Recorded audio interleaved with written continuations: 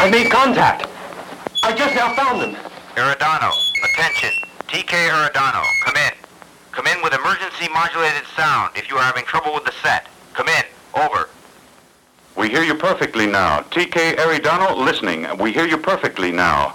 Peter, we're fine. How are things with you? Tell us what's happening. Eridano, over. We're fine. There's nothing new. We're glad to hear you again. We've had tuning problems. Over. What do you know about Scott? Sector 102. Over. We've lost touch completely. There must be some sort of radioelectric disturbance. The last we heard was about the death of old Charles. Pete! Peter! Answer me! Over. Chris, what are those noises that sound like screams? What's happening to you? Over. They're not ours. They must be some kind of interference. I've been hearing those noises for days. Maybe they're coming from the official transmitter. We haven't picked them up in days. We miss their musical programs. You don't happen to have any good classics there, do you? Okay. A few minutes of Brahms. Then we'll sign off.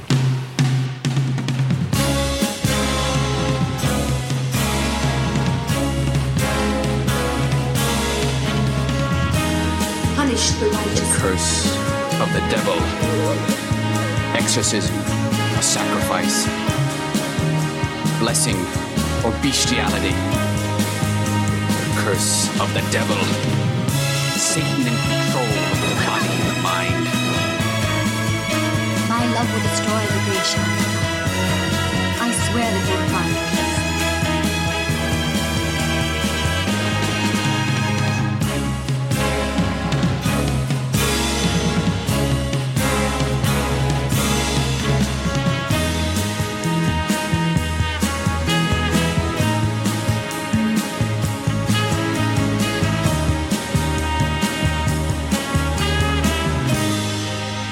Hello and welcome to Beyond Naschy, episode number 34. I am Rod Barnett. I'm Troy Gwynn. And we're here tonight to talk to you about another pretty obscure Spanish horror film from the 1970s, which is, I guess, our favorite decade. I mean, we do range around a little bit there, 60s, 70s, 80s. We've moved up into the 21st century a couple of times, but there's this wonderful, glorious little sweet spot known as the Golden Age of Spanish horror, and well, I don't think either of us have ever seen this film before. No, it's more like the golden age of Spanish sci-fi, I guess. It was more like tonight, Yeah. I'm always, I know this points to me being the age that I am, but there's a part of me that kind of gets shocked when there's a post-apocalyptic film that didn't get made in the 80s, that somehow was made. And is an Italian or whatever. Yeah, exactly. I mean, this is a Spanish-made one, and this is kind of an oddity, and it's just something I'm just not expecting for various and sundry reasons, most of all because I'm expecting all post-apocalyptic films to be rip-offs of Mad Max 2. Yeah. Let's just say this. We can already say this would make a great double feature with People Who Own the Dark, because those are two of the very rare that we've come across examples of post-apocalyptic Spanish 70s films. We'll leave you in suspense for now as to whether or not we are going to give it the thumbs up, the thumbs down, the thumbs sideways, or the thumbs in our ears. I don't know. But I thought you were going to say somewhere else, though. Well, I was, I don't want to talk about it. I don't want to think about it. I'm kind of sticking my thumbs in my ears. Anyway, there's an image for you folks. Better than that horrible image that Troy conjured up. Yeah, that should not be seen. I cannot believe that you would say such things. Nevertheless, the film is Refuge of Fear, also known under a number of other titles. It's from 1974, supposedly, somewhere around in that period of time. Creation of the Damned was another title it was known under. For some reason, it was released on video in the United Kingdom as Survivors of the Last Race. It's a little strange title, kind of an odd. What the hell? But the way that it's most commonly seen these days is under the title Refuge of Fear. Yeah. Ooh, should I take a stab at the Spanish title? Oh, please. I'll need a good laugh. El Refugio del Miedo? Miedo? As always, your heart was in the right place. Your tongue was not, but your heart. Yeah, my tongue is, crammed in between two very loose teeth, apparently. I can't quite get the words out. El Refugio del Miedo. Anyway, who knows? Refuge of Fear, Creation of the Damned. Pick your title. So, apparently, 1974. Interesting little film. I've got lots to say about it. But before we get to that, I did want to say that this is an odd little thing. I wanted to get this piece of information out there before we actually... This is something I probably should talk about on the Bloody Pit. But it's something that if I don't do it now, I'll probably forget. Recently, if you've been paying attention to the Bloody Pit shows that Troy and I have been doing, the ones focused on the 1940s Universal horror films, we usually delve into the critical responses to those movies at the end of the show, just to give you a taste of what the movie was thought of at the time of release in the 1940s. And one of the many critics we've become kind of a fan of, at least the snippets of his reviews that we get to play with when we talk about these horror movies made in the 40s, is a guy named Bosley Crowther. Oh, yes. Now, just the name alone is enough to make you go, "Ooh, Bosley Crowther, how cool!" Yeah. But he also usually has some pretty insightful and sharp-witted and mean-spirited things to say about these beloved films that we're talking about. It's like we said before. If when you picture him, I always see like either George Sanders or definitely George Sanders, or Tom Conway or Henry Daniel. It's like we just picture one of those 40s guys who could wear an ascot and just deliver a withering put down, sharp, yes, an insult in such a way that those who aren't witty enough would not even be sure that they had been cut before their extremity fell off. That's right. Recently, while doing some hunting around in a used store here in Nashville called McKay, I stumbled across a movie. It's a Warner Archive DVD release of a film that I looked at and went, "Oh, this looks kind of interesting." It's called Malaya. Malaya, movie I'd never heard of before, but I thought, well, this looks interesting. I like the cast: Spencer Tracy, Jimmy Stewart, Sidney Greenstreet, Lionel Barrymore. I'm like, I'm willing to spend the little amount of money that it would take to see this movie. And then I flipped the DVD case over, and right at the top is a quote from a critic. And here's the quote about this particular film: "Slam bang melodrama. A full charge of high adventure." And that is a quote from Bosley Crowther of the New York Times. And I went, Bosley, if I had any doubts, the fact that you loved it means that I'm going to have to check this out. Yeah, because we know you are not easy to please, Bosley. No, Bosley has high standards. He does. So I'm going to expect this movie to blow my socks right off. But I wanted, before in the press of the zillion things that will happen before our next Bloody Pit recording, I wanted to let you know that I want to let you know by the next show I will try to see if Bosley has steered me correctly with this particular Spencer Tracy, Jimmy Stewart movies. Well, it just shows his reach that he's still being used. His blurb as now, like for release now, is still using a Bosley Crowther blurb. Yeah, exactly. Well, there you go. I don't know that we have any new news as far as Spanish horror coming out. Severin did just announce the release of two kind of black and white noirish films by Jess Franco that'll be coming out, I think, in October. And that's very exciting. Some nice juicy extras on there with Stephen Thrower, who's definitely the authority you want to talk to about Jess Franco. And I'm very excited about that. Of course, I've pre-ordered that sucker. They're selling them as a double feature, so it's a pretty good little price for those two fairly, I would have to say, underseen 60s Jess Franco films. Death Whistles the Blues and Rafifi in the City. Death Whistles the Blues is a phenomenal movie. And I be honest, I can't remember if I've seen Rafifi in the City or not. I think I may have seen it under a different title.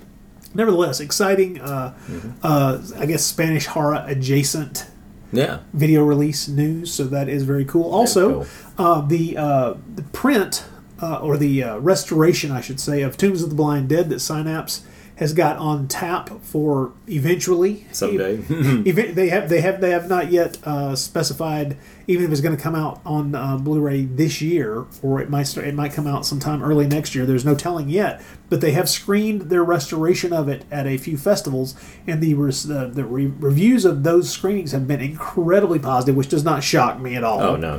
The fine work that those folks do restoring these great old movies is well known, and so not a surprise at all. Just can't wait until we can get our grubby paws on the glorious Tombs of the Blind Dead on Blu-ray, of course. And Troy and I did contribute a commentary track to that release, so we're excited to have been a part of that as well. Just can't wait for the sucker to finally come out. Yeah. Well, with Synapse, that they're just they're trying to just really knock it out of the park.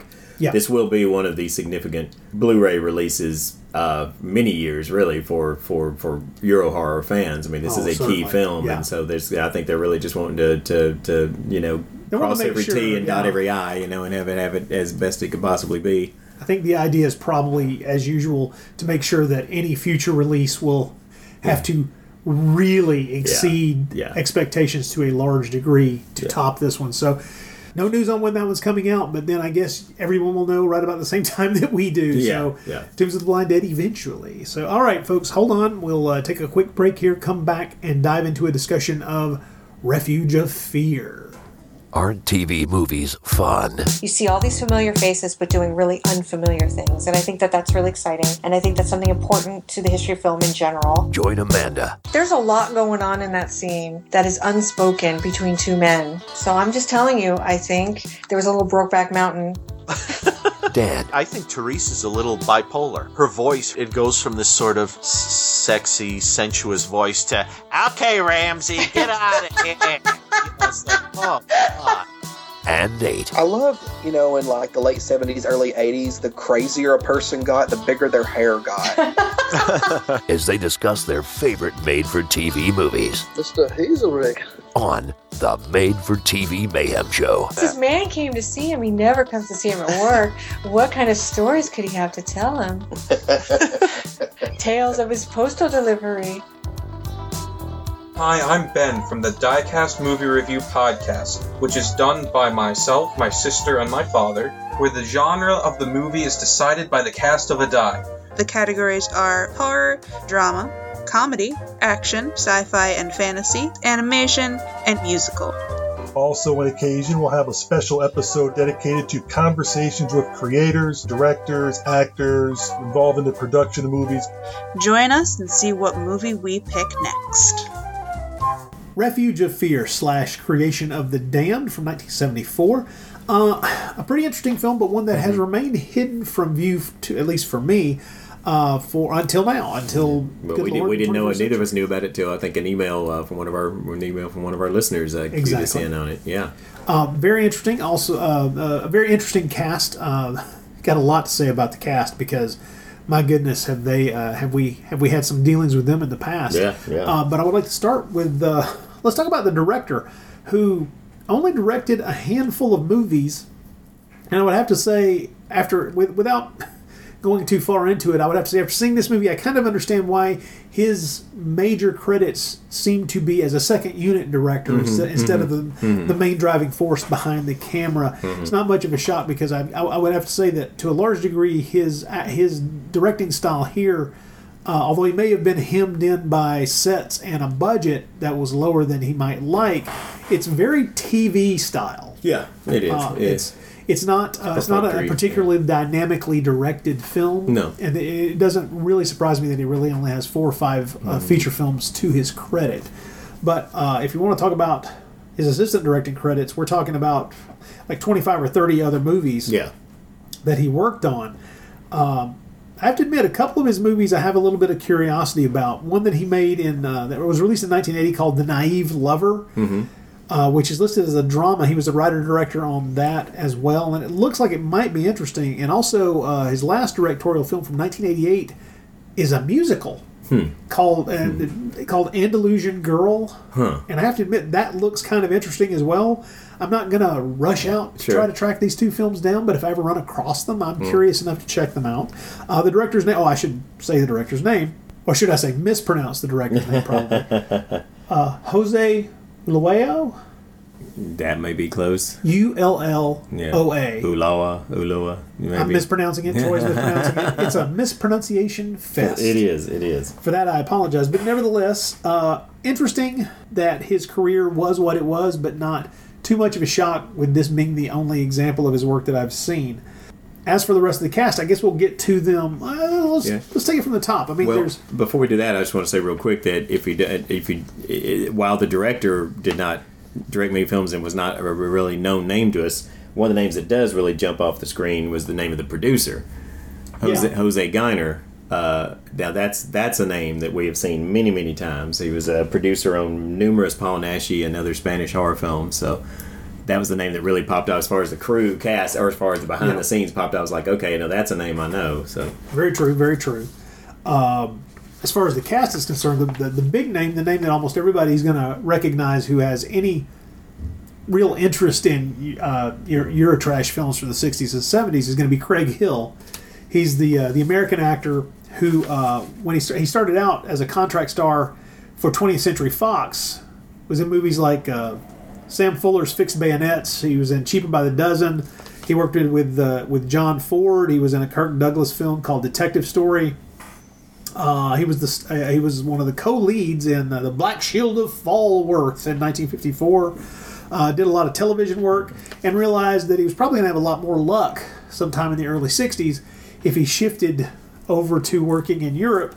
And then he did have a much longer career after that, which involved a lot of spaghetti westerns primarily, which is what I really remember him from. There's a lot of spaghetti westerns. Yeah. But for us here on the Naschy Cast, I think we have to say, well, he was Inspector Toberman in Assignment Terror. Yeah. And that's never to be forgotten, especially with the weird way in which that character kind of floats through that movie. It's very strange. He's got a love subplot. It's bizarre.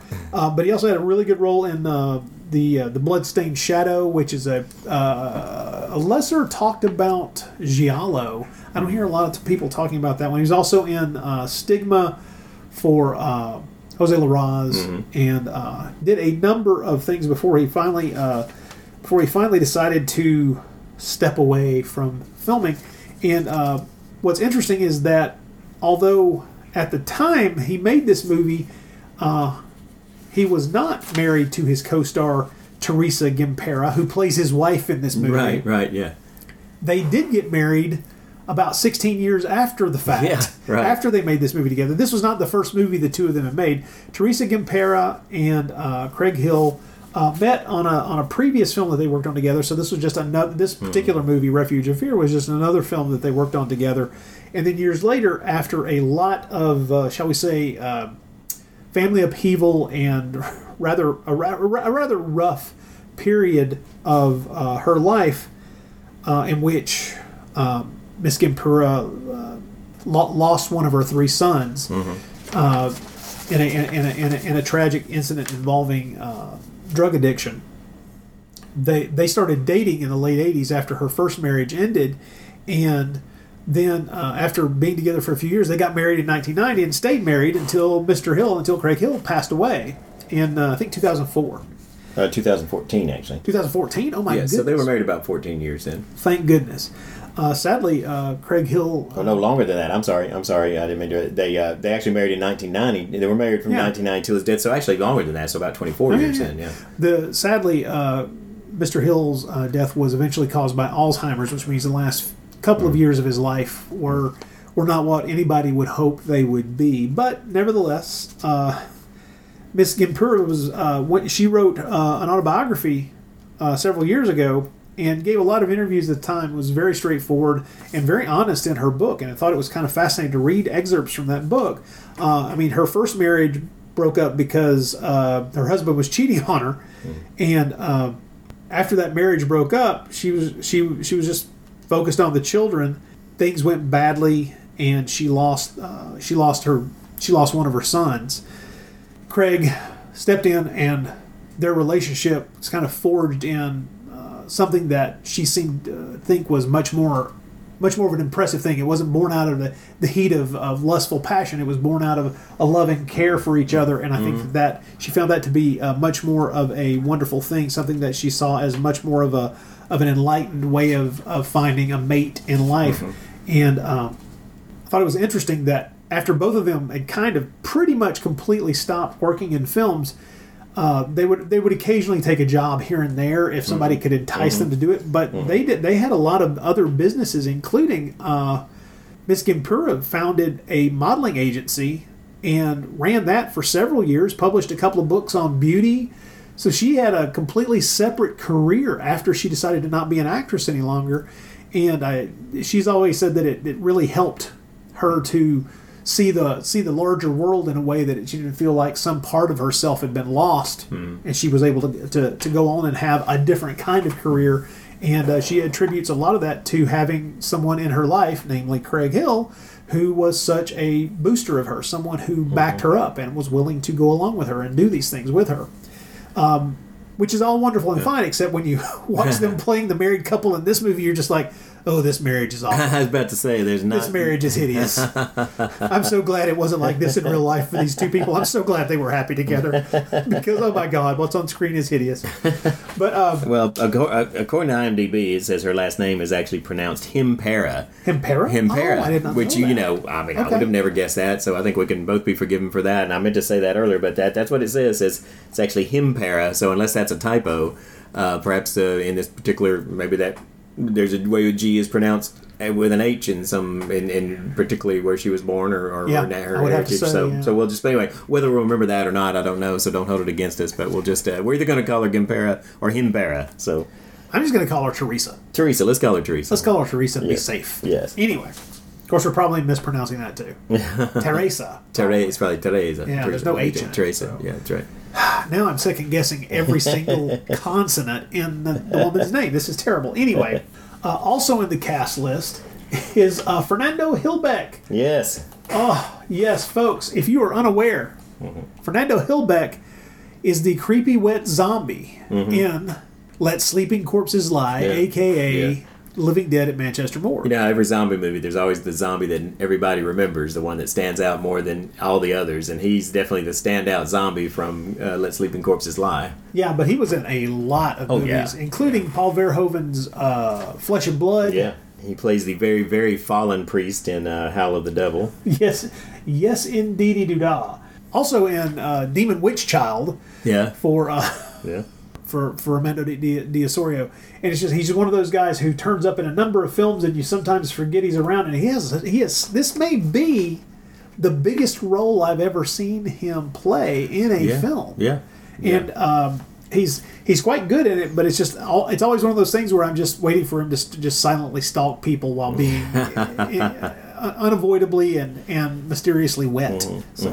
Also, should point out that one of the other actors in this movie, the guy who plays the young man, the son of the two characters played by Craig Hill and Teresa Himpera, is an actor named Pedro Marie Sanchez. He plays the character of Chris, and my God, this man has an incredible career. Really does. Holy crap! Major TV and film career after this movie. He'd done some things before this. He'd been acting since the age of 8, and by the time he made this movie, he was either 19 or 20, depending on exactly when it was shot. He not only did a whole lot of stage work; he was primarily a stage actor. He also did a lot of dubbing into Spanish of foreign films. Interestingly enough, he dubbed the character of Alex, Malcolm McDowell's character, in A Clockwork Orange, and which I think is great. And he also dubbed Lawrence Fishburne in Apocalypse Now. Those are the two that stood out on that list of his dubbing credits, where I was just like, "Oh, holy crap, that's amazing!"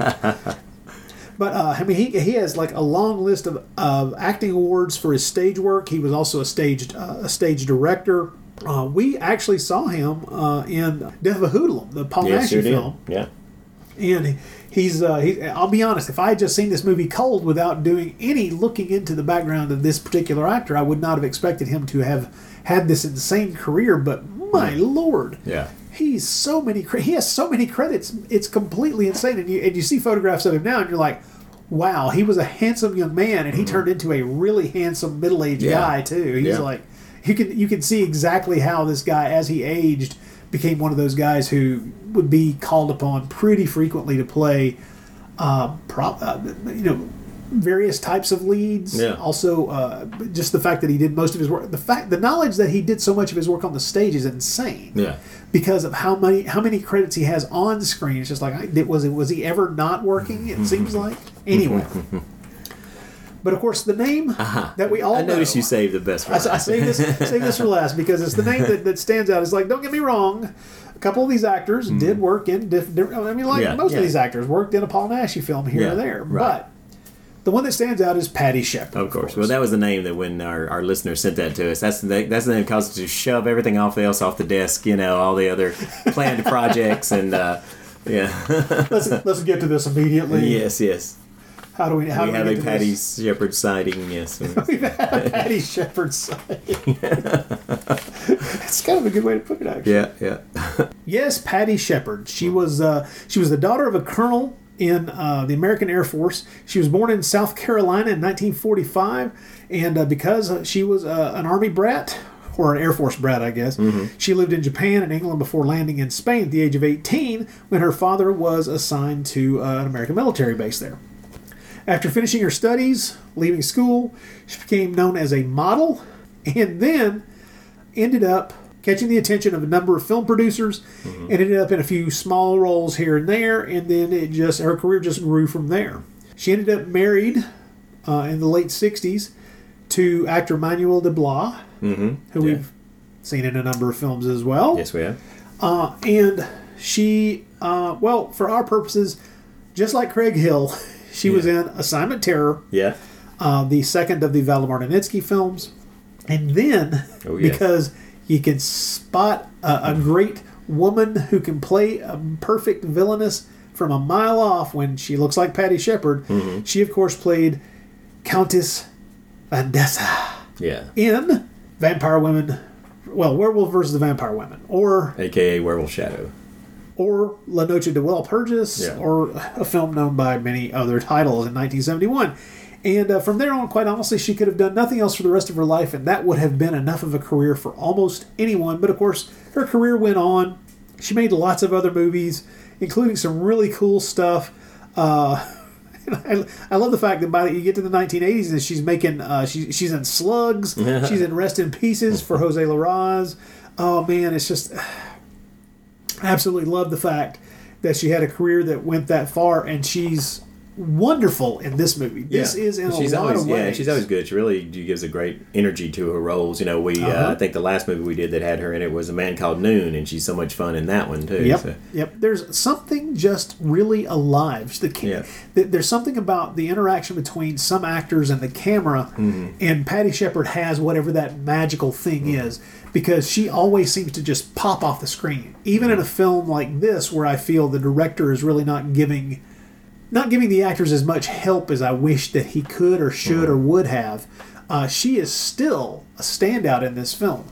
Don't get me wrong, most of the performances in this film are absolutely fine. Yeah. But the ones that really pop, there's one role that pops because the script builds it into the character that Craig Hill is playing. Yeah. He does. Yeah. He's quite good, and it's because of the way the character undergoes a change over the course of the film. But for Patty Shepard's character, her character undergoes a change as well, but she's dynamic and she pops off the screen very effectively from the moment she's on screen to the very last second. Yeah.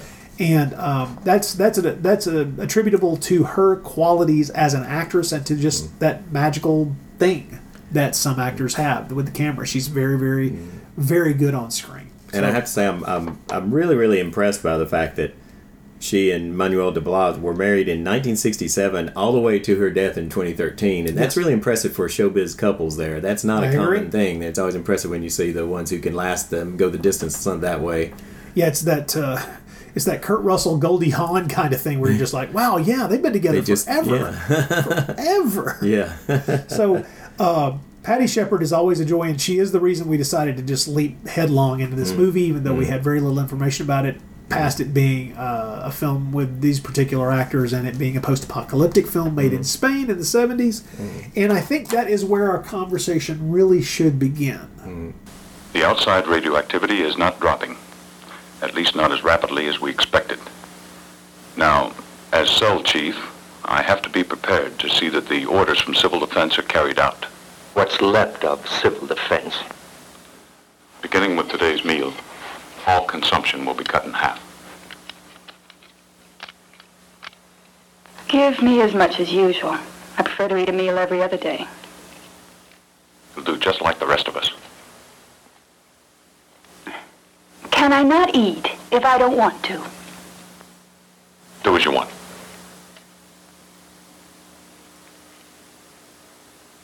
Here, kitty. It's my food. It belongs to all of us. Although this film is Spanish made, they're working their tails off to make you think this is taking place in America. Yeah. America. Yeah. We get our whole opening travelogue in New York. That's complete with a flagpole, American just flag. In case you didn't catch. It's like, hey, this is taking place in America. And I have to say, as far as I can tell, all the actors seem to be speaking their lines in English.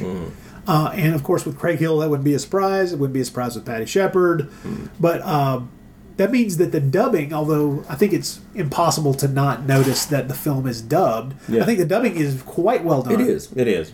And so I think that it is one of those things where a lot of films from this period that were dubbed, they weren't necessarily giving half a damn about it matching the English language dialogue. They didn't really care. It was going to be dubbed into 4 or 5 different languages no matter what. So they didn't really give a shit. But the fact that this one is one of those productions that they were striving to make it appear to be an American film as hard as they could is kind of interesting, and it adds a certain level of, I don't know, entertainment for me in a strange way. Oh, sure, yeah. Well, I like the way. One of the things I like about this film is I like the way some of these, the way the story elements are unfolded to us, and way that it really holds back a lot of what's going on and kind of slowly let you know kind of what's going on for the most part. But even that whole intro there, all it does is just show just New York in its normal everyday life, and then suddenly drops us right into the story with the people without giving any kind of transition or any kind of indication of what's going on. Well, that's the thing. The film really doesn't give us any solid details about the nuclear holocaust. That's what it has to be. They keep talking about radiation, about this nuclear holocaust. But I think for the first maybe third of the film, you're maybe even thinking that this is something more to do with like a global warming or like a sun coming close, like one of those films where the Earth is heating up. Right. They mention radiation, but they don't mention an actual... We're talking about temperature, which is something that can lead you to believe that, well, are they talking about what I think they're talking about? Or, yeah. I see what you're saying. Because they never actually say... It's quite a ways in the film before they finally say war, when they finally start talking about who won and sides. It's, and there's information given to us kind of in a sideways manner. The fact that the two older men, Craig Hill and Fernando Hillback's characters, are both in the military. They talk about being in the military, and as a matter of fact, there's a bone of contention at one point about whether or not they're doing the right thing by being where they are instead of having reported to their duty stations, which is interesting as well. Yeah. Of course, plays into the way the final third of the movie works as well. Yeah. But from my research, it turns out that this movie is not generally well regarded, which I'll have some words to say about that when we wrap our discussion of this up. It's kind of odd. It's often when I look at people talking about this movie for the past 20 years or so, when I'm reading excerpts from different books that have actually reviewed this film, I'm seeing the word boring. I'm seeing dull, and to a large degree, when you hear somebody talk about a dull or boring post-nuclear war or post-apocalyptic film, that's usually a clue for me. Somebody has fucked something up. Something has gone afoul in the lands of filmic joy. You have messed up a post-apocalyptic film. How in the hell did you make one dull? Yeah. And of course, that's a ridiculous statement for me to make at the outset, because post-apocalyptic films there are 100 different ways to make a post-apocalyptic film, and to expect. And this film decided to do it the cheap way. I mean, let's be honest. This is how you make a post-apocalyptic film with no budget. Yeah, you have a limited number of actors. You have a limited number of sets. You only have very few. I'm talking less than 7 or 8 minutes of your film. Maybe even 10 minutes, I would say, of your film that are even shot outdoors. Yeah. This is it's a smart way to construct your post-apocalyptic story, because you're limiting yourself to whatever drama you can generate with your actors. And so the punch of this is like I say, not every post-apocalyptic film needs to be Mad Max. Right. It can't be that, because if that's all those things are, then suddenly every movie that involves a cop has to become like a big action series of action set pieces. And that's a ridiculous idea. That's not the kind of thing that we should be looking for. But when I read these reviews of people talking about this movie, I have the feeling that a lot of them are going, "Oh, it's a post-apocalyptic tale." I am expecting something along the lines of the stuff that you would get from the 80s post-apocalyptic films. And so that's not what this is. This is much more in line with, as you were alluding to, movies that were made in the 60s. Things like The Day the Earth Caught Fire. Yeah. Movies like that where you're dealing with an apocalyptic scenario. In that case, and by the way, if you've never seen The Day the Earth Caught Fire, let me highly recommend that Val Guest film. It's a brilliant movie. Really enjoyed that. Yeah, I actually just saw it for the first time like about a year ago. I mean, really? It was actually I had heard about it all my life, and over years and years, and planned on seeing it. And once I got around to it, I was like, man, I wish I hadn't waited this long to what a good movie. It's fantastic really well movie, made. fantastic film. Yeah, but it's much more in the vein of that kind of story, which is a slow burn. Okay, good. No, like what you did there. I didn't mean to do that. I guess. Anyway, a slow burn story about a burning Earth that allows you to get to know the characters involved, and that's where the real story is. The story is in the drama about characters dealing with the post-apocalyptic scenario, or the possible post-apocalyptic scenario that they're involved in. And that's what the movie's about, is those human interactions and the ways in which these people are dealing with those problems. So, knowing now that most of the reviews that I caught up with, and I read about a dozen of them, do all seem to be the type of review that would be reflected in someone expecting something from this movie that is not even, in 1974, it's not even something they would be even thinking about providing. This is not the kind of movie it's set up to be. Right. It's much more along the lines of a movie that was made right around the same period of time in Spain as well, which we've already mentioned, which is The People Who Own the Dark. Yeah. Which is kind of a very similar scenario here. It's not a... maybe just a slightly bigger budget, but not by a whole lot. Slightly bigger budget, a little bit more ambitious. More extras, but not a whole lot more. Right. And while I'll say right now that I think People Who Own the Dark is a better movie than Refuge of Fear, it's not hard to see that the ideas that are kind of interlaced and form the foundations of both of those movies are extremely similar. I mean, these were common ideas in cinema at the time. They were, of course, major ideas in even larger budgeted Hollywood features of the period as well. I mean, you can look back to things like Omega Man at the beginning of the decade, and you can see where some enterprising producer would think to himself, if I get some writer who I can pay cheaply enough to give me a scenario similar to this, I bet I could make some of that sweet, sweet American dinero by having some kind of similar post-apocalyptic tale being told on a much lower budget.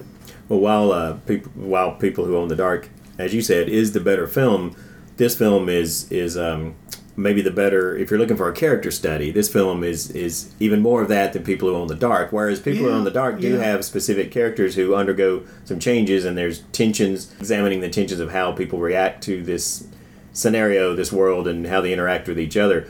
But People Who Own the Dark does have the added thing of everybody else going blind, and the characters trying to venture out and having a little bit more having to deal with those poor blind people as well. Whereas this film, it's really much more focused on strictly the characters, how they deal with the situation, how they deal with each other, and their situation doesn't even really become threatening to each other or suspenseful until we get to like the final act of the film. For the most part, it is them just coexisting and just kind of a slow burn again, of their interactions with each other and those building tensions and how they're each coping or not coping, as it were, with what's going on. Yeah, in a lot of cases, not coping. Yeah. Not coping very well at all. And mostly, really, the biggest problem is the isolation and the just being in each other's face, the same people every day, the same routines, And it's the kind of things that almost anybody who might have gone through the COVID-19 era might have run into if you're cooped up in a house and you have limited access to your large circle of friends,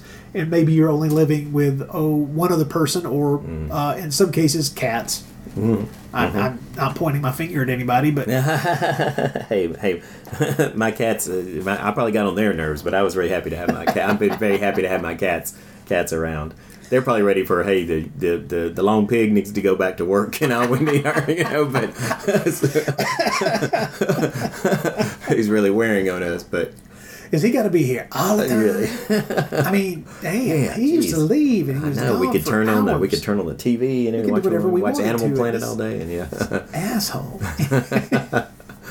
Well, this is all a big kind of lead up to me just saying that I like post-apocalyptic films a lot, and I know that my love of that kind of thing grows out of my love of this kind of story, both on the page in comic books. And born out of my fascination for the Mad Max movies of the 80s and, of course, the numerous and sundry rip-offs of the Mad Max films that were also made in the 80s as well. So my love of it is not limited to those kind of action-packed extravaganzas of that type. That was the genesis, probably. That and the fact that I'd already read a lot of this kind of fiction growing up and really enjoyed this kind of stuff. And I think that to a degree that I'd not really considered, I think that post-apocalyptic fiction more and more is becoming something that is just incredibly common in the YA, the young adult novels that have been like the biggest hits over the past 25, 30 years. It's kind of amazing. And I think more and more post-apocalyptic stories are becoming a standard that kids who really love to read are growing up with as kind of like their bedrock stories, the kinds of things that set them on the path of enjoying certain types of fiction. And I'm not just talking about. Look at what the most popular video games are too. Well, I'm talking about the. You can just look at the YA novels that essentially have been adapted even into film, so therefore giving them an even larger audience. You talk about the Hunger Games. You talk about things like the Maze Runner, stuff like this. And these are all post-apocalyptic stories. Yeah. And there's more and more of those than you would think. I did a little quick search, and I knew about a few of them that I have, I've never read, but at the same time, they've yet to make the leap to film, and so they don't really have any. They don't have any cachet with me because I've not experienced them. Because I'm not going to seek out a YA series of novels because it's just not. It's not something that just leaps to mind for me to read. Believe me, I've got way too many other things to read.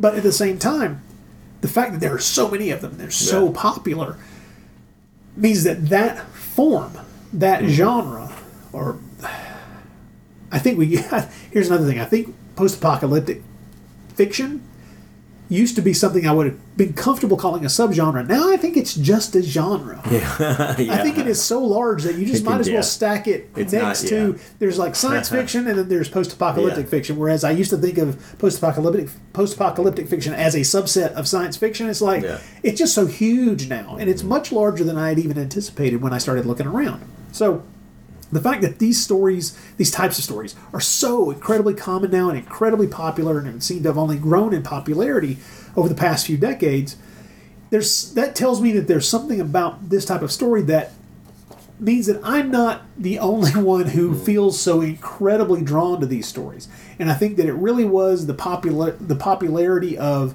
the Road Warriors / Mad Max 2 in the early 80s that really popped the top culturally for the entire world to kind of let that freak flag fly. And it's almost like one of those things where you didn't know you loved it until you had it in front of you. Yeah.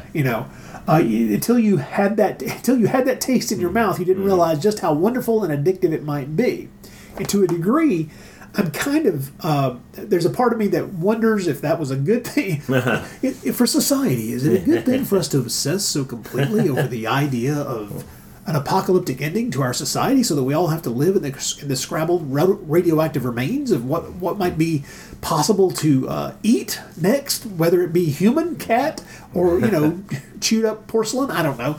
There's this part of me that wonders. There are all these societal questions that just immediately pop to mind about whether it's healthy to be so fascinated by those ideas, or whether it is the opposite, that it is insanely healthy to stare those kinds of fears in the face and therefore use those fictional examinations of the way people react in such extreme circumstances to help you see your way through that next encounter with that idiot at work. It's just, whatever it may be. Yeah, well, I always thought it was fascinating that after the terrorist attacks on the World Trade Center, you would think that you would have thought that the sight of, an attack on that scale and death on that scale and the sight of two buildings like that, that devastation, you'd have thought that would have put a halt, or at least for a while, on this type of imagery and these type of stories and this kind of wanton destruction in our arts and cinema. Instead, it did the exact opposite. There was this incredible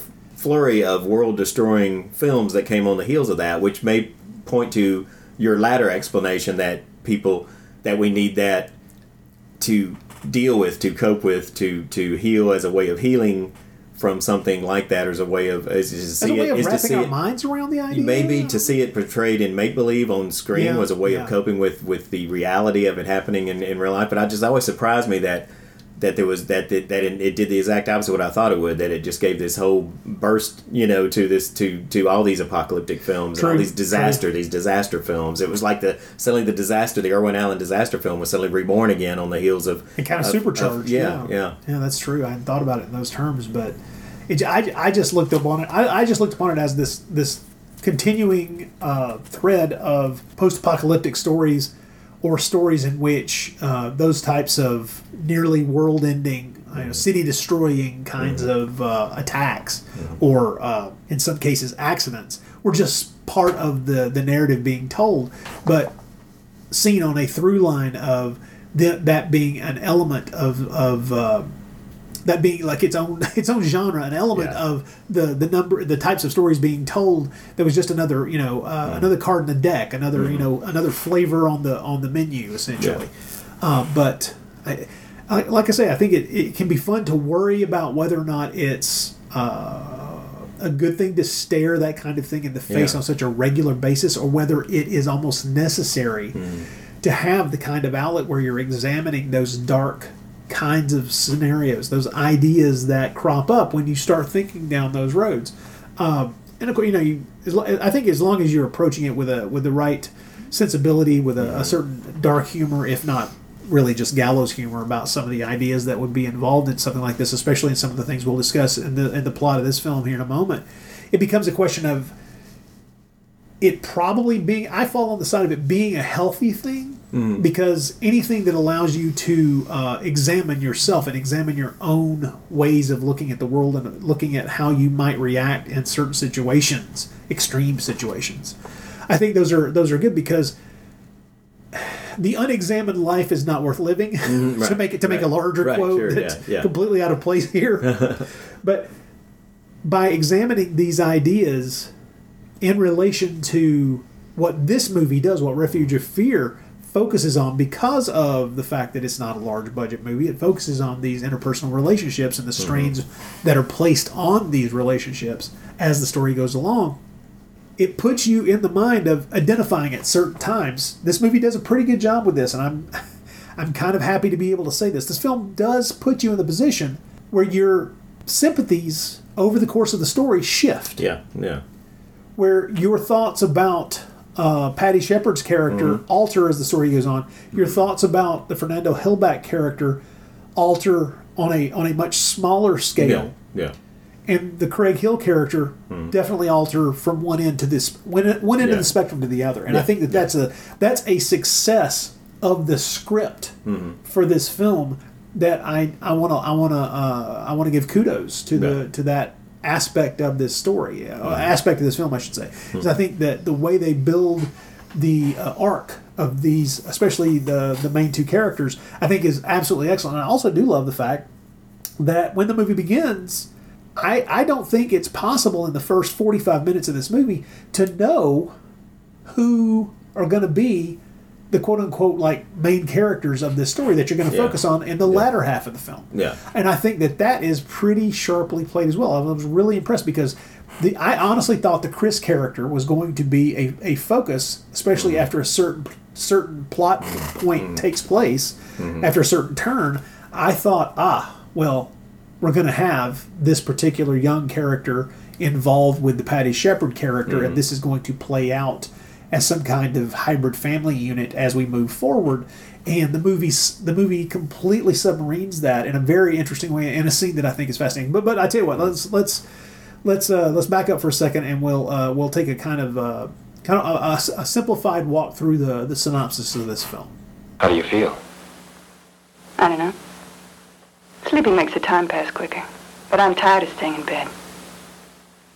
Arthur took his sleeping pills and is sleeping like a log.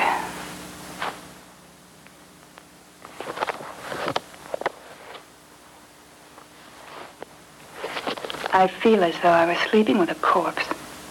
I can't stand it. And suppose we were all corpses. Have you stopped to think we all might be dead? The things you think of. They're not my ideas. They're Sheridan's. And he was right. Why should we be alive? Shut up. Are you trying to frighten me? We're young and we're alive. Really? Okay, the film starts and we are completely inside. The vast majority of this movie starts and ends and begins. Let me start again. I feel like a moron here, but most of the movie takes place where the movie starts. After a few initial setup shots, making sure that we're aware that this is the U.S. of A. Mm-hmm. We're in what appears at first to be an apartment where two families are living for some reason, and they're not. I mean, they're just not telling us exactly why. Right. And it really, they go out of their way to make us feel like, for whatever reason, they're staying here, and they've been here a while. And it's only over the course of the next 20 or so minutes that you realize, oh, this is an underground bunker. To the point where they've even got like a fake window where it looks like you can look outside, and one of the characters at a certain point just freaks out and like rips down the fake background that's tacked to the wall. Which I love that scene because most movies do this to us all the time, put up fake windows, fake backgrounds and stuff, and so I love the fact that it's almost like breaking the fourth wall in a way. In the way when that pulls that down. It's sort of like, we do this trickery to you all the time, and here we're actually, it's part of the story this time. And it's a smart way for a film of this budget to play into the restrictions that are put on them by the fact that this is a very set-bound movie for the most part. Like, this is like 85% a set-bound feature where you're in this one location, and there are multiple rooms, don't get me wrong, but at the same time, it's a place where you are for almost the entire film, and it's like, once you've got it established, okay, we know what it looks like. It looks like the interior of just about any house built in the 1970s. This looks, I mean, all the furnishings, the paintings hanging on the wall, everything. It's made to look like someone has tried to replicate a house in an underground bunker. A very 70s house. This is some serious 70s architecture going on. Very, very much. And I even love the like the lower level when you get down the stairs to the lower level. The entrance into that little storage room is a big round. It's a big round doorway. Yeah. And I'm just like, hobbit hole. It's a hobbit door. But we do figure out, or we are shown that there's an elevator, a red elevator. I love the fact that the elevator is red, that goes up to the surface. And also down in the basement, this place has a miniature kind of mortuary where they can store dead bodies if they need to. And we are let in on the fact that of the people who are here, we've got 5 characters. Yeah. We've got Craig Hill, who plays a character named Robert. His wife, Margie, who's played by Teresa Himpera. Their teenage son, Chris, which is Pedro Marie Sanchez. And he's actually her son, but not Robert. He's a son from a previous marriage. So, Robert is his stepfather. Robert's army pal, Arthur, who's played by Fernando Hilbeck, and his wife, Carol, who's played by Patty Shepard. And who's considerably younger. I think that's part of the. We're supposed to think the problems with some of the dynamics in their marriage is that they're probably that there's a definite age difference there. I think so. Oh, speaking of age differences, I guess real quick, I was ready to call bullshit on the idea of Teresa Himpera being the mother of Chris. Being the age, because I was like, when I first saw him, I thought there's no way she's old enough to be his mom. Turns out she's 18 years older than the actress, 18 years older than the actor there. So she absolutely was old enough to be his mother. But that's true. Looking into the two of them, I didn't think that she was old enough to Miss Himpera is a beautiful lady. Yeah, exactly. She had aging very well. She was a gorgeous lady her entire life, as far as I can tell. And it's just one of those things where you're just like, I understand. Yeah. You look at her on screen and you think, Hey, she's probably only 25 or... Oh, she's not. Okay. Yeah. Oh, we did leave out the fact that there is also a Siamese cat and a little yellow bird in a cage that they keep around. And, of course, the reason that bird is around is for the reason that you would think, which would be, these are the creatures that would succumb first to any leaking radiation that might actually be penetrating this underground bunker. Now, the cat's name, to show you how long they took to name this cat, his cat's name is apparently Pussy. So they worked a long time on coming up with a name for their cat there. Well, there's a part of me that wonders about that, because that's the kind of name you'd give to a cat if you didn't want to get attached to it. Yeah, that's what I was thinking too. Is they're just like, it's like they might as well call it a kitty or something. They're just like, there's a certain, you're right. They're not getting too attached to the old cat there. Well, as the movie begins, it's clear that supplies are beginning to run short. They've been there a while. Tensions are on the rise, and there's been a lot of wear and tear on everybody, to the point where the Carol character, played by Patty Shepard, doesn't really want to come out of her bedroom very often. She's acting as if she's like kind of regularly feigning headaches or just not feeling up to it, to avoid the group meals that they all have, the 3 meals they have each day. She's just kind of wanting to like not be around people that she's been around for a very long period of time now. She's the one that's least playing along with the Craig Hill's character, with his idea of his wanting to establish normalcy. Everything has to be done to establish this veneer of normalcy. And she's the one who's least willing to play along with that. Now, we never get a firm answer that I can remember for how long they've been down there, but it has been a while. We're talking many weeks at this point. And the son, the son, Chris, he's spending a lot of his time with their shortwave radio, trying to stay in contact with other pockets of survivors around the world to just compare notes, see who's gleaned any information, because they might be closer to a military base or to a source of some kind of official information. And as the movie begins, you realize that he's kind of become obsessed to the point where he seems to be spending almost an unhealthy amount of time hooked into that radio, trying to reach these other pockets of people to get as much information as possible. What it is everybody acknowledges that they're playing a waiting game here. They're just trying to wait long enough for radiation levels outside to drop to a certain point so that they can get the all clear and venture back out into the world. As we're being introduced to all this information, remember I told you about the mortuary downstairs? Turns out that there had been a 6th person who was down there with them, who is no longer alive, and turns out that he went a little crazy, a little early, and maybe everybody else has kind of followed along in his wake. Now, later on, the movie actually shows us the moment at which the moment they've alluded to, which is the moment when they realize they're going to have to.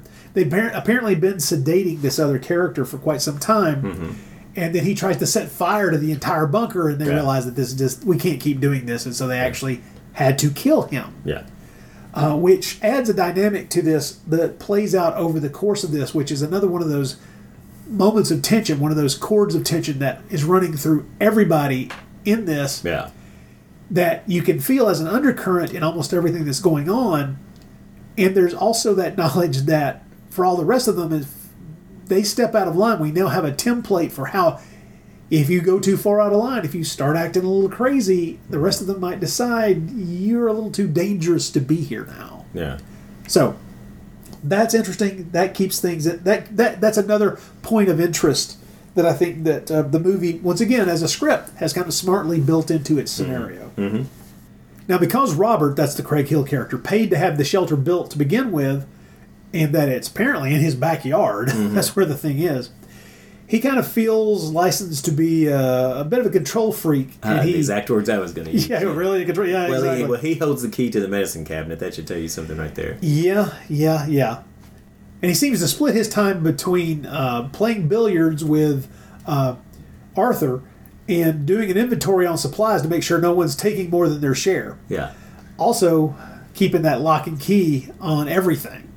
Including the medicine cabinet. And it becomes clear right from the beginning that Arthur is trying to make sure he gets more sedatives on a regular basis to knock himself out at night, to make himself sleep. Yeah. So the stress, that's how the stress is showing up for the Arthur character, the Fernando Hilbeck character. Now, likely because of his military training, Robert expects everyone else to show a level of discipline that really, even if they were doing it at the beginning of this, has started to fall apart as this film begins. Yeah. This is illustrated very interestingly near the beginning of the film when Patty Shepard comes to the table for a meal, dressed in a fairly revealing outfit, and he forces her to go and put something else on. Yeah. And his wife character, played by Miss Impera, generally just drinks a lot more than she should. She self-medicates with alcohol. That's a good way to put it. Yeah.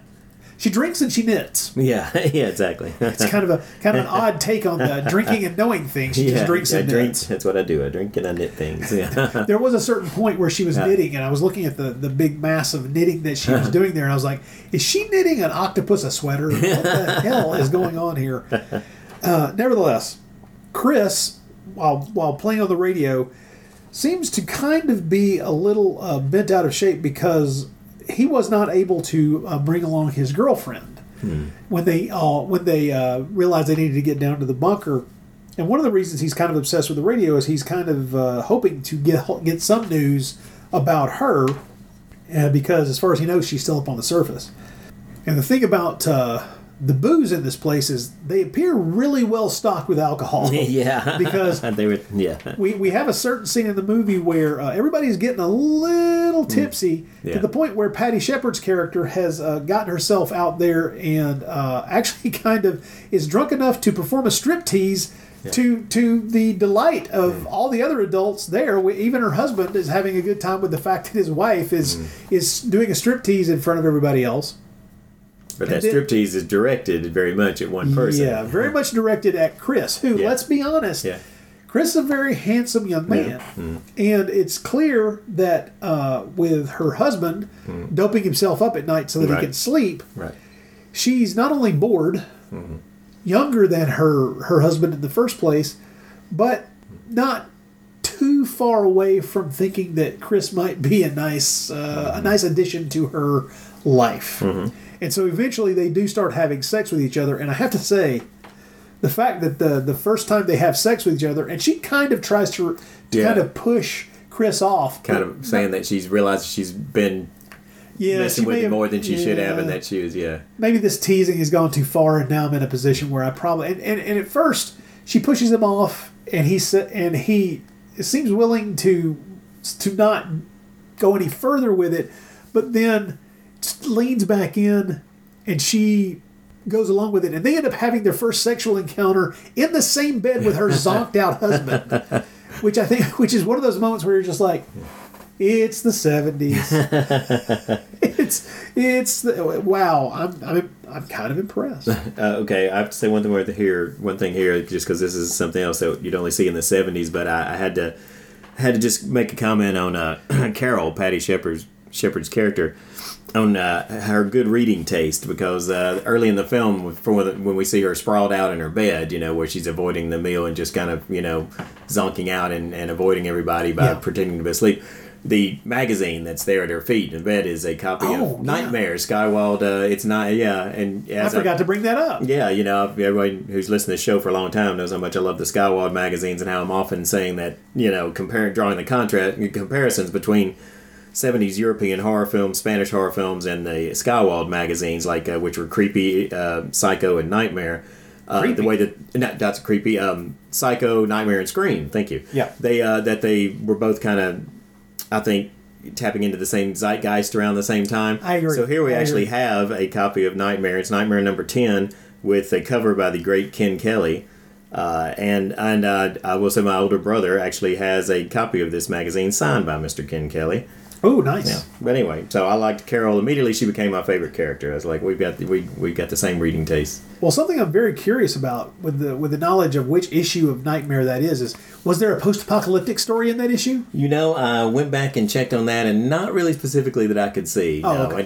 You're right. That would have been great. I can think of several Skywald stories that would have fit perfectly in that, but none of them were in this particular issue. So I really did wonder about that. But yeah, you're right. The fact that that's one of the many many magazines down there. First of all, I'm sure that that's there for possibly two reasons. One, it's an American magazine. Yeah. Right? Yeah, It adds right, to the verisimilitude of this trying to, this supposedly taking place somewhere in the United States. And also, maybe someone was aware. It's like, well, we can't put like a famous monsters there. That's a little too on the nose. Yeah. So maybe if we go with something like this. Yeah.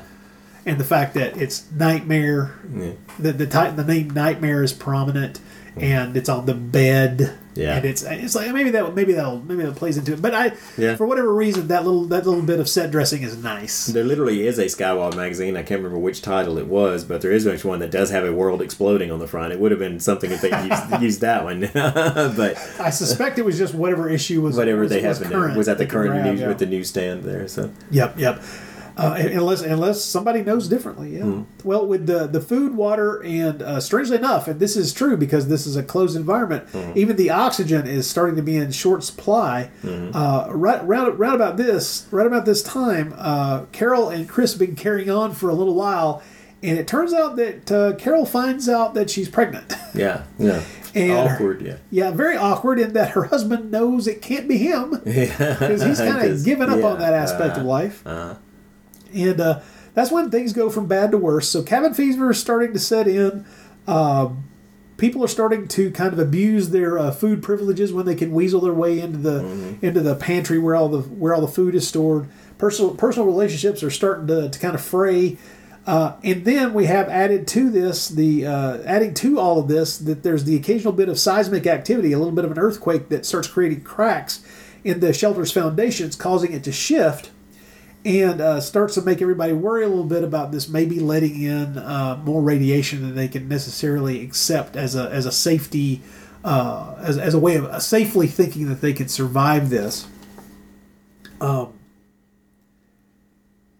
Turns out things at this point start to happen, and the first odd thing that makes you start to think that something bad is on the horizon starts small, like you might expect. The cat turns up dead. Which of course he does, because you knew he was going to, because he's a cat in a genre film. He's a pet in a genre film. You heard everybody knows my rant before about that. I'll say it again, that pets are the red shirts of genre films. True. Horror, sci-fi, or thrillers. There, if there's a family pet, you know it's meat. For some, it's just a question of how long will it survive before either the monster or the roving packs of psycho killers, or or something else will. Qu'est-ce que c'est? Yeah, exactly. Yes, we'll kill it. So I have to give old Pussy the credit for actually made it to the midpoint of the film, which is further than they usually do. Before she's dead and skinned and put in the refrigerator. Yes. Because hey, gotta eat. Gotta eat one way or another, right? Yeah. This is also the point where we start to realize that Craig Hill's character Robert's also sneaking down to the mortuary and starting to cannibalize the corpse down there. Yeah. And he starts to serve that meat to the others. This is think of it as hamburger helper. He's just trying to extend the life of the amount of food that we have here. It's like, we were going to have to go on half rations here. And maybe if we just start eating that dead guy down there, it'll help out, right? Whew. Well, at some point, things get so bad that our poor buddy Chris freaks out a little bit and decides, fuck it, and he leaves the shelter. He takes the elevator to the surface and runs around. The movie doesn't really tell us what this house is that he goes into, but there's a part. I think that this probably was the house of his girlfriend and his girlfriend's family. That's what it looks like. And the only really clue that is because there's the same picture that's in this house that he has had in his room. That's the only thing when Q clues us in that this may be where this is. Because of course there's no dialogue. All of the acting is just him doing physical acting. There's no dialogue. There's no one to talk to. He's not he's not ranting or raving like some kind of crazy person. So we're just left to go by visual clues, and that's what this appears to be. And of course all the people inside the house are dead. And they're charred corpses, which makes me think that maybe they're hinting toward the idea of a neutron bomb. Yeah. Because all the structures are still standing. Yeah, which would have been very topical at that time. So it's very much so. But and now the three bodies he finds, which are two lying on a bed and one hanging, none of them appear to be that of a female. I mean, as far as that would be a single female. So it leaves you wondering if it makes you think that none of these bodies he finds are necessarily those of this former of this girl he knew. You know, that maybe she's somewhere still out there. Now, what do you think about the let's call it the end of this segment when Chris goes up to the surface? Folks, we're going to spoil this one aspect of the story, but we're not going to spoil the last third of the film. Yeah. This film is not easy to find, by the way. Or No. I mean, it is. It's not easy. There's no good copy of it as far as watchable. I mean, this is a watchable copy. It's from a VHS tape. Yeah. And which means that you can find it out there if you know where to look. Right. And I am going to. I mean, I will say right out front that I do recommend seeking it out if you're interested in this kind of cinema. Yeah. Because I think that there's plenty worthwhile in this movie to watch. Yeah. And so that's why I think we're not going to spoil the final part of it. But we will spoil this. The Chris character, the teenage boy, he does die after going to the surface, which is kind of a foregone conclusion once he's up there and he sees what's going on. But I thought it was fascinating how they play that entire segment, and I wondered what you thought about it, because I was absolutely fascinated. I backed up and watched it twice. It's much more subtle than a film of this type you would think, because I would think that what would happen is that he would just be so distraught that he would kill himself, or he would try to go back down and die back down in the bunker, but he would have absorbed so much radiation that he would have died even after returning. But what it is we have him running down the street, distraught, crying, upset, and we start to see that his skin is starting to be red and is starting to flake off of him, and it's obvious that the radiation is so intense that it's killing him very quickly. And then we don't see him die. Right. They cut away from that, almost as if they're just they're not willing to show that to us, which kind of leads you to believe, especially in a movie like this, where you think, oh well, that he is going to show up downstairs. He is going to show back up, come down the elevator or something like that, and he's going to be like a corpse or whatever, or he's going to be in such horrible shape that it'll be almost monstrous. But the movie doesn't pull that. Yeah. I wonder what you thought of that. Yeah, it was more effective to me the second time around because of the second time on rewatch, because the first time through, because of the print being so bad, it wasn't as obvious what was happening to him at the very last to me as it was the second time through. Then I was finally able to really see more of what you're talking about with his face and all. Because the print's not that great. Yeah, I think we'd see it better in a better print, which hopefully will exist someday. But I thought the whole sequence was very interesting, just because the whole thing of wondering, this house he goes to, what's the story behind it. We never really know fully exactly why he goes there or who these people were. Like I say, the big clue doesn't. The real clue is that photograph. That same photograph, right?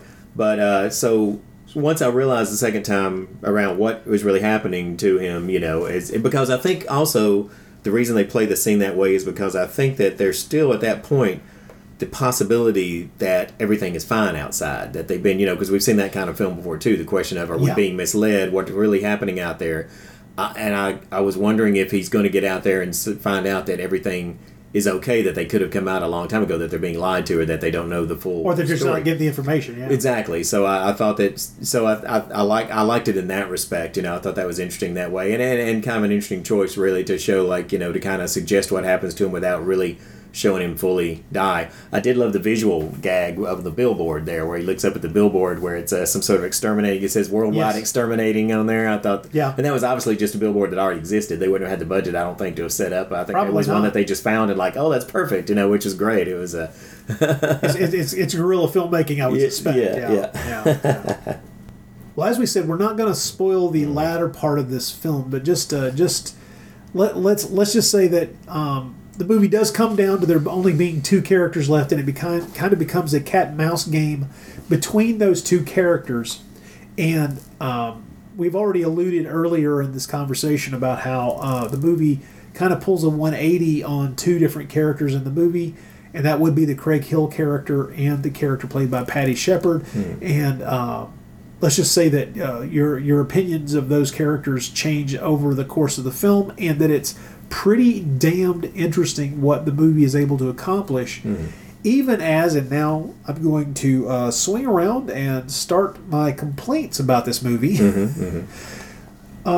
This is a movie that is only directed effectively part of the time. Yeah. It is very much directed as if they were in a rush, or the template for shooting every scene was, how would this be shot for television?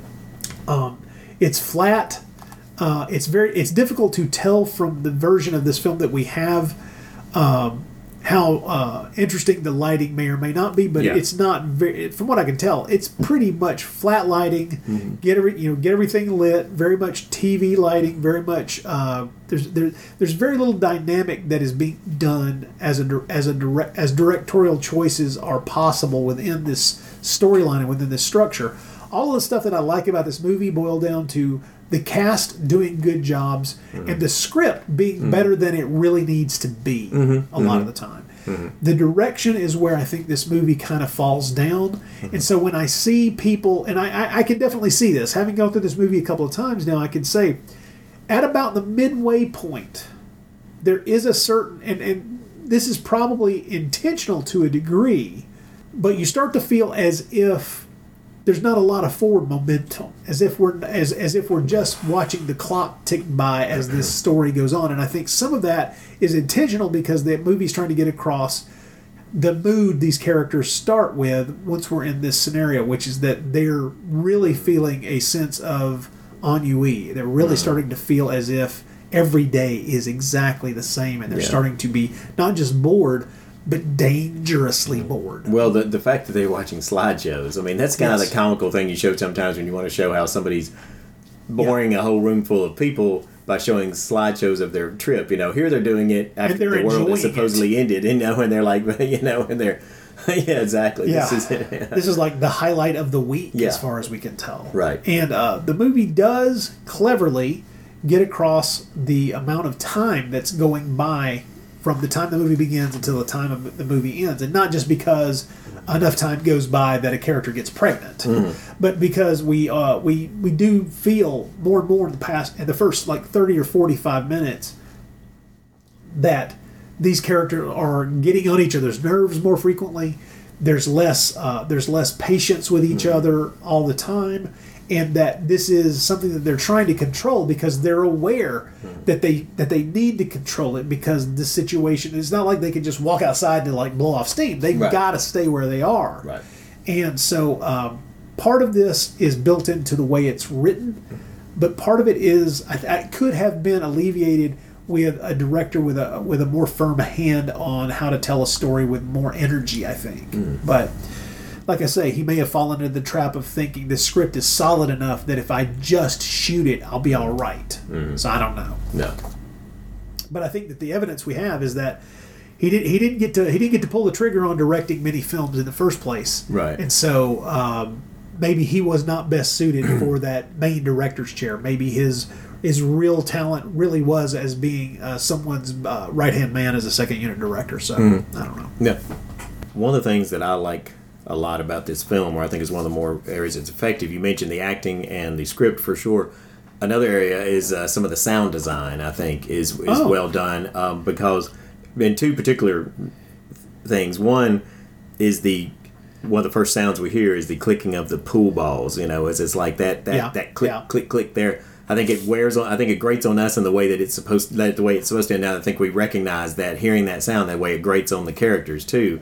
Yeah. A lot of it is there's this ongoing pool game, mainly between the two guys and a lot of it has to do with both of them being particularly competitive. I mean, Bob, as the more it goes on, the more, and it mentioned being a control freak, is also, I think, this continual that pointless game. competitiveness about the game. You know? And so I think that in that click of the pool balls there, I think really is effective throughout the film. And the other one that I think is more interesting choice that I think is bizarre and weird and could be viewed as a bad choice. I think it's kind of fun is those crazy sounds that come out of Chris's radio. Oh yeah, it's just some really bizarre noises, more than just your usual feedback. I mean, some of them are just eerie and I mean, really. Well, to the point where sounds. The characters are commenting on the fact that they start as time passes, they start to become a little bit more paranoid, and it's like they sound like the sounds of the dead. Yeah, and Chris is convinced that it's aliens listening, and he says it's people from another world who want to help us and trying to figure out.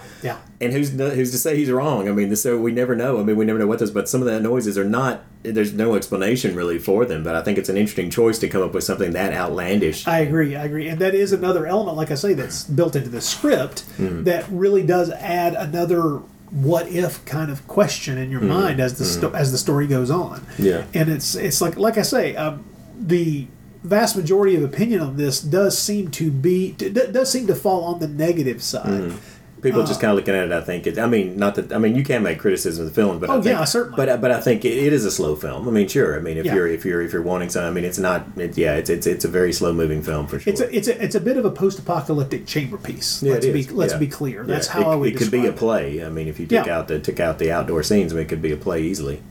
I was fascinated by how this final scene show us, they do that classic thing of showing you the beginnings of things at the very last. Yeah, I like that. Yeah, which I think was absolutely fascinating and really wonderful because it really highlights the change in what these characters were like in a fully functioning, normal society versus what this horrible situation pushed them into being. Yeah, and I thought that was absolutely fascinating, and it's one of the things where I ended up liking this film.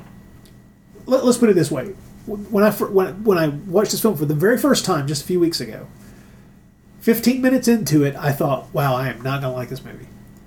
I'm going to find some things that I like about it, but overall, I'm not going to like it." By the end of the first viewing, I was like, "I actually like this movie, but it's not great." And after a second viewing, I'm like, "Yeah." That's exactly how I feel. I feel exactly the same. I would love to see a better presentation of it. Oh yeah, same here. I would really love to have a really sharp presentation of this film. Right, because I think there's still visual details we miss that we miss with the print that we're dealing with right now. And some of those details I don't know that I necessarily want to see. Yeah. But some of them I know I do. Yeah. Not to be a sleaze bucket, but Patty Shepard is naked a few times. Yeah, so hey, I'm not gonna say no to that. But the idea that this is a bad movie, I can't agree with. No, I like this movie. I don't think it's great. And just to kind of wrap that aspect of things up, I fell on the 1 to 10 scale. I end up giving it a 6. I enjoy it. A better presentation might make me think better of it. But as it stands, it's not a film that I can recommend to everybody. But it is a film that let's just say there are certain people that I know I could point toward this film and say I think you will enjoy this. Yeah. And get a kick would be the wrong phrase. This is not a film that's going to give you any, like visceral thrills or kicks. This is a thinker. Yeah. You're going to have to think about this, and friends. This one's got some shit going on in it that's not necessarily going to blow up your skirt. There. Did I insult my own type again? Yeah, that hit very close to home there, right? Very close. Well, it's funny. I gave it a 6 as well, and it was, I think, probably almost for the exact same. Oh, really? I think for the exact same kind of thing as you. Is that I like the film. I probably won't return to it, but I would happily return to it if it came out in a better version. In a heartbeat, I'd watch again if there ever surfaces a better print. Yeah, if Martha Macabro put this out on Blu-ray, I'd be buying it immediately. Yeah. If it doesn't, then chances are I probably won't. There, but that's kind of where I fell on the 6 there with an acknowledgement that hey, another viewing in a really nice print might raise it possibly to a 7. But either way, it's a 6 with a lot of there's a lot to admire about the film. Things there really is. Yeah. And I do want to stress that I think Patty Shepard does the best job of acting in this film. I think overall, all the actors are doing really good jobs. Right. But the script puts her in a position where she's got a lot of ground to cover emotionally, and she does an excellent job with it. I think Craig Hill is fantastic. I think the whole cast is good, but the two of them are put in a position to have to show a lot of range, and I think they do a good job. And because they represent the two ways the two extremes you deal with this situation. Well, she doesn't, not the extreme of where you kill yourself or you go that crazy or whatever, but in the sense of his thing is rigid control and sticking to normalcy is what gets us through. Her thing is why bother? As she says once in the film, she says to Chris, she says, "Are we really alive?" And he mentions about them being alive. She says, "Are we?" Because that's one of the key questions is what constitutes really being alive or not. What constitutes really living? Right. She's almost like, is there any point to this? I mean, she's more there to break things up, to keep, or shake things up, or to just, that's her way of keeping interested. I love the scene where she comes in the hazmat suit out of nowhere. That's a great scene. Just to freak everybody out. Yeah. And that's one of the things that I really that makes me think that this is a movie that could have been better. Mm-hmm. Yeah. Is I that think so. the elements are there for this to really be a standout movie, for this to be a movie on the level of something like The People Who Own the Dark. Yeah. But the difference there is this director versus Leon Klimovsky. Yeah, exactly. I was thinking that a more dynamic director, more imaginative director could have elevated this a little bit. I think so. Somebody with more experience, maybe. Yeah. I don't know. But nevertheless, Refuge of Fear, Creation of the Damned. Pretty darn interesting film. Yeah. Glad we finally got to see it. Glad we learned about it. Yeah, right. To be blunt. Yeah. And let's just put out the call now. Please, someone find a really good print of this film and release it on Blu-ray. Please. We'd be more than happy to do a commentary track, but there might even be somebody else out there who'd be even better at it. Maybe some post-apocalyptic film nut who's got a lot more information about this thing. But I would promise that we would learn our pronunciations, but we probably wouldn't. But we'd love to do it. We'd give it a try. We'd give it a try. We'd try. We would ask people how we should sound and then fail. Yeah. I can guarantee that's probably the way it would go. Yeah. Nevertheless, folks, we're going to take a quick break. We'll come back, and I think we have some We have a little mail. We have a little mail. All right, we'll be right back. I am Dr. Lee Cushing. Welcome to my Chamber of Horrors. Dr. Cushing's Chamber of Horrors is a monster rally novel in the tradition of the classic Universal and Hammer horror film. It's written by Stephen D. Sullivan, the award-winning author of White Zombie, Daikaiju Attack, Manos: The Hands of Fate, and one of the creators of the original Chill role-playing game. This book recreates the thrills of the classic monster versus monster film. We've got vampires, werewolves, mummies, psychic twins, scheming madmen, and plenty of unexpected chills. Now you can get Dr. Cushing's Chamber of Horrors in print, or for Kindle at Amazon.com and other fine retailers. Coming soon in other ebook formats. Find out more at CushingHorrors.com or SDSullivan.com, and support Steve's work through Patreon at HeySteve.com. I do hope you've enjoyed your visit. Please come again, and remember, the chamber is always waiting for its next victim. All right, everybody, hang on one second. Here we've got some mail. We got a couple of pieces of mail to read out. We will start with, what do you got there, Troy? Oh, I can barely contain my excitement. I love mail. I just love mail. It makes you feel like you're alive. It does. Yes, we often ask the question, "Are we alive?" And we don't know it until we get mail. Until we get mail. Mm-hmm. That's true. Mm-hmm. So anyway, yes, this is from Dennis. Dennis, our friend Dennis. Okay. Dennis the Menace. He says, "Hello, NashyCast, Rod and Troy. Two things. First, I am a long-time listener and just recently started re-listening to past episodes. Oh. It's a glutton for punishment, going for a second spin. Said, I really enjoyed hearing the Santo episode again. You guys really seem to love the Santo films, and it almost sounded like more Santo episodes were in the future. This has not happened yet. I know you guys have a lot on your plate, but I hope It will. Yeah, it will. He said, but I hope you consider more Santo eventually. I know Santo/Dracula just got a Blu-ray release. Yeah, it's one of those things, we talk, we're always saying, like, yeah, we got to do this series, we got to do that series, and there's just so many, but we love Santo films, and we were very happy that ended up, that was one of the best. Santo versus Dr. Death, I think, is the one we did. It's a great film. Yeah, Santo and Dracula did just come out on Blu-ray release, the naughty version. The sexy version. The sexy version. Sexy. It's we should clarify, it's the sexy version of the film that you can see in a clean version called The Treasure of Dracula. Right. Santo and the Treasure of Dracula. There's a sexy version of it called the Vampire and the Sex. Mm-hmm. Yeah, that's the translation. Yeah. The Vampire and the Sex, with Santo. So yeah, it's one of those films famous for there being two versions of it. One sexy, one not. Mm-hmm. He says, and second, I heard Rod review a film that he had thought was a 7, but he realized he was, in his words, very wrong on a rewatch, and gave the film an 8. This got me wondering, what 1 point discrepancy is the biggest to you guys?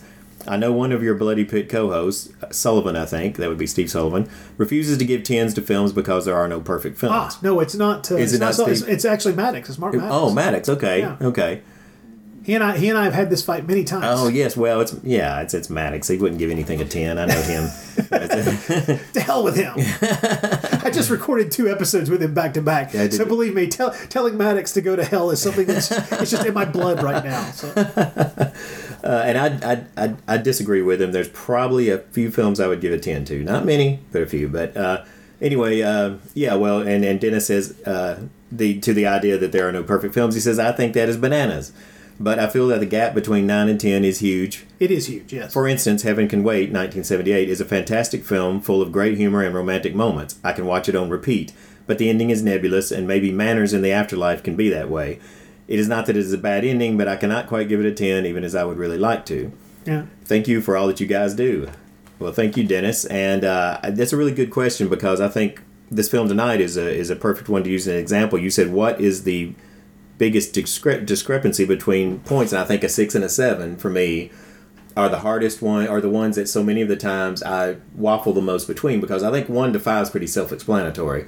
Once you get to 6 and 7, and I think 8 to 10 is pretty self-explanatory, but once you get to 6 and 7 is in that area where I can look at a film and say, this film is good, it did really kind of what it set out to do. Yeah. So does that make it a 7? But at the same time, I don't really see myself going back to wanting to watch this again. And so, because to me, anything from a 7 up is almost to me something that I could just see myself, even if I'm not going to have to do a podcast on it or an audio commentary or something, if I just see myself every few years maybe digging it out and enjoying it again. Whereas a 6 to me kind of falls on, I can admire it, things, but unless I get some real incentive to see it again, like for instance a really great print, or again I'm going to do some sort of research on it or something, I probably won't return to. So that's where 6 and 7 to me are the biggest gap, I think, between numbers. Well, I think that's interesting. This is something I've not discussed with you before, mainly because it's such a personalized way of looking at these things. Because so many of the films, I rate every film that I watch. I keep a running list on the blog. I post it up every month. And one of the things that you may notice, and it's something that almost anybody who thought about this for a little while would think would be obvious, is that most of the films that I end up watching fall somewhere in the 4, 5, 6, and 7 range. Mm-hmm. Okay, that's just what I end up rating them. And a lot of that is because my interests are in older films in general. I watch a lot of recent films as well, but in general, I love those things. And so when you talk about a film that hit its target, that did what it set out to do, for a lot of older films, especially programmers like a lot of the stuff that I watch, like series mystery things and stuff like that, or programmer B movies from the 40s and 50s and stuff like that. If they did exactly what they set out to do, they fall pretty much into that 6 range for me, because it's like they're not spectacular, but they're doing exactly what they set out to do. Yeah. But one of those films can, if it surprises me, if it does something spectacular, if it's an extremely good example, like going through the Falcon series, series of films. Most of those movies are about a 6, but there are a couple of them that are extraordinarily well written and really surprise you, and they're like, wow, that one's a 7. And there's at least one of those Falcon films where I honestly debated whether it was an 8, because the script was incredibly sharp, and just like out of nowhere, this kind of programmer film that was just another in a series of Falcon films turned out to have an extremely sharp script. But I will say that the biggest gap for me has a tendency to be between the 9 and the 10. Okay. Because there are a lot of movies that I honestly consider to be 9s. Yeah. That hit their marks so hard, that have so much juice and energy, that all of the things that you hope for in a movie are being nailed just as well as they can be made. I mean, they're just strongly made, just really, really good. But they're not exactly perfect in a certain way so that you feel like the number of movies that I would give a 10 are few and far between. Same here. The example I always give is The Wild Bunch. I would add to that something like Godfather Part 2. Those are movies that I have absolutely no problem saying that movie's a 10. I really think that's as good as that movie could have been. Yeah. 2 for me are Casablanca and Lawrence of Arabia. Good. So yeah, fabulous choices. There's a part of me that thinks that Bringing Up Baby is a 10. Because, my God, it's like the supercharged perfect version of a screwball comedy. It is exactly what that form could possibly be in hitting every target that it aims at perfectly. But the other big gap for me, and this is luckily not as frequently something I run into, is that big gap between 3, 2, and 1.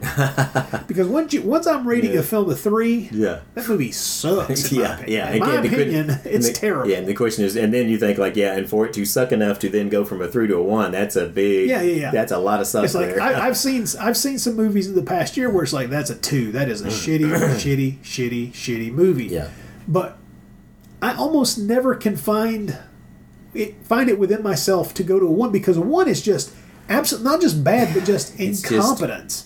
Just a level of incompetence. In other words, it's the opposite of a 10, where it's what maybe Shadows of Blood would. I remember what we gave that film, but it was probably a 1. But I don't remember. I think I maybe gave it a 2. A 2, maybe something. Like that. It's a level where you're like, this person shouldn't even be allowed to even hold a camera. This should not have been made. I should not have seen it. It should not have existed. This is a mistake.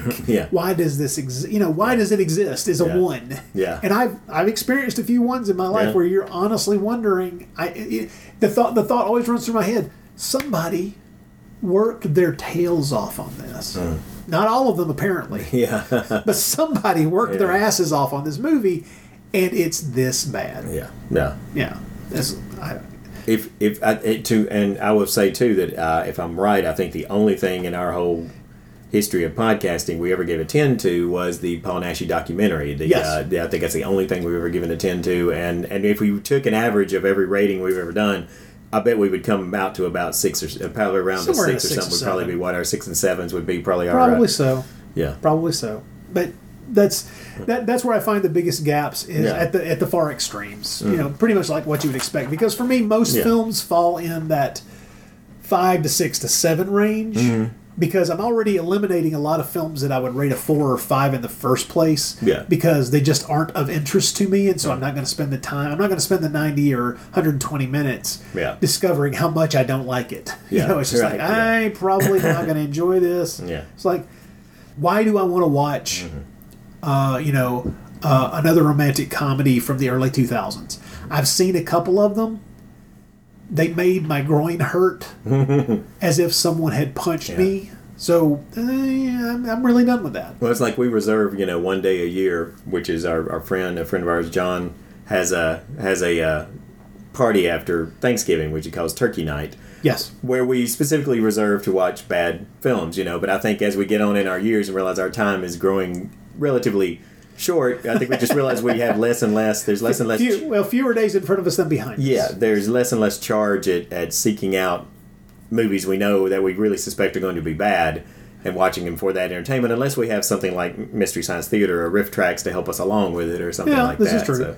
I don't know. I do get a kick out of watching really bad, high-budget disaster films. Those things that are made generally by people like Roland Emmerich, where know it's going to suck because Roland Emmerich and Logic have never been in the same room. So, those are fun. Yeah, the thing sometimes hearing a movie that you've heard, and seeing a movie that you've heard is so bad that there is a certain curiosity to say, okay, I've got to see if people really exaggerated this, or is it truly as bad or even worse than I thought. Like Battlefield Earth was quite a revelation. That's exactly where I was about to go. I heard so much bad about Battlefield Earth. I thought it cannot really be. I'm going to watch this and it's going to end up being. I'm going to be like, okay, that was bad, but people really exaggerate. It's like, no, it was actually terrible. Yeah, Howard the Duck's another example too. Oh my God! There are people who laud that film, and I'm going, are you watching this through? I mean, were you drunk every time you watched it? I mean, just out of curiosity, because that thing really is painful to watch. Yeah, it's got Leah Thompson in her underwear, and that is the one the one redeeming quality of the entire film. It's like I didn't even watch it for the first time until last year. After all these years of hearing how awful it was, I finally said I've got to see it. And sure enough, it's every bit as horrible as everybody says it was. It's terrible. Oh my God, it's bad. Okay, we got one more email here. This is from Kurt.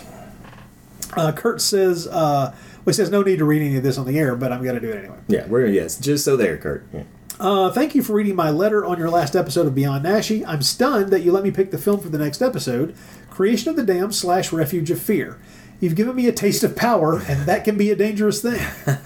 And we created a monster. We have. Oh, shit. He says, Rod, you're right that Love Brides of the Blood Mummy isn't that great. Well, no shit.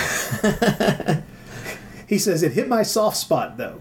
When Frank Brana's character visited the Egyptologist and found him whipping a mummified hand that was chained to the wall, I thought, my God, what a wonderful world. Well, now he's playing. It describes it that way. Okay, yeah. fair point there, man. Fair point, Kurt. You know, yes, check mark on the wall. Good job.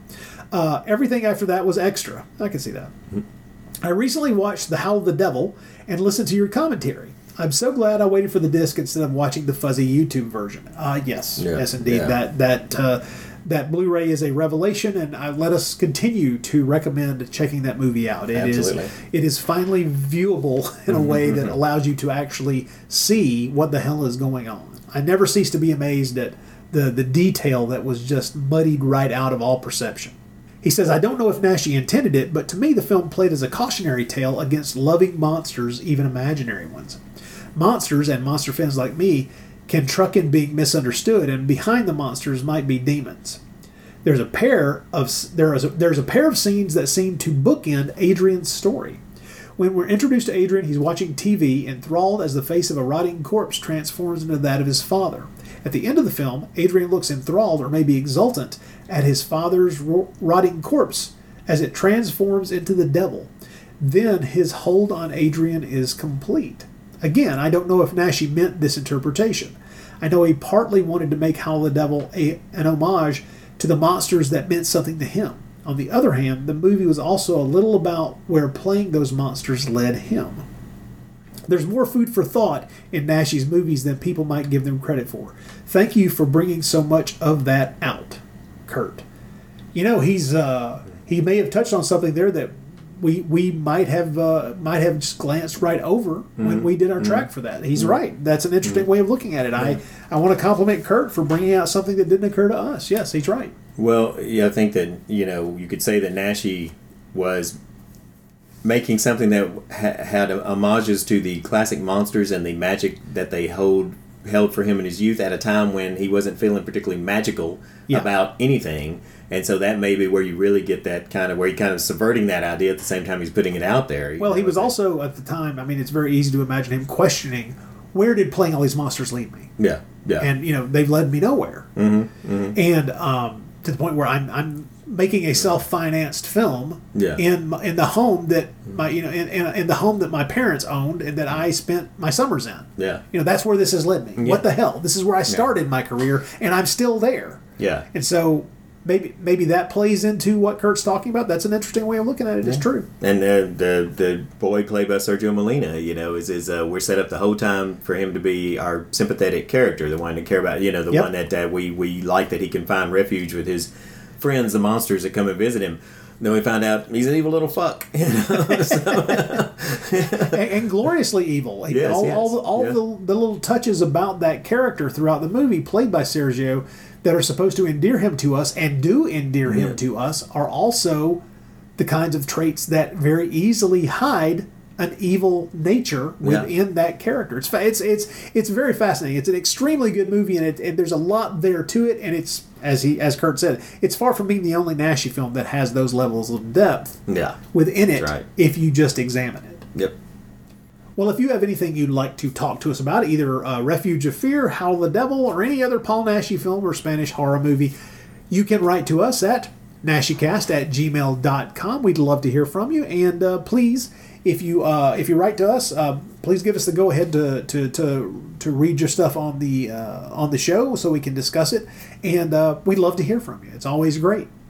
So with that, we'll just say once again, thank you for listening to the show. We'll be back soon. We haven't quite decided exactly what our next episode here on NashyCast is going to be, but probably going to be another Beyond Naschy, because we've got a lot of stuff to explore there.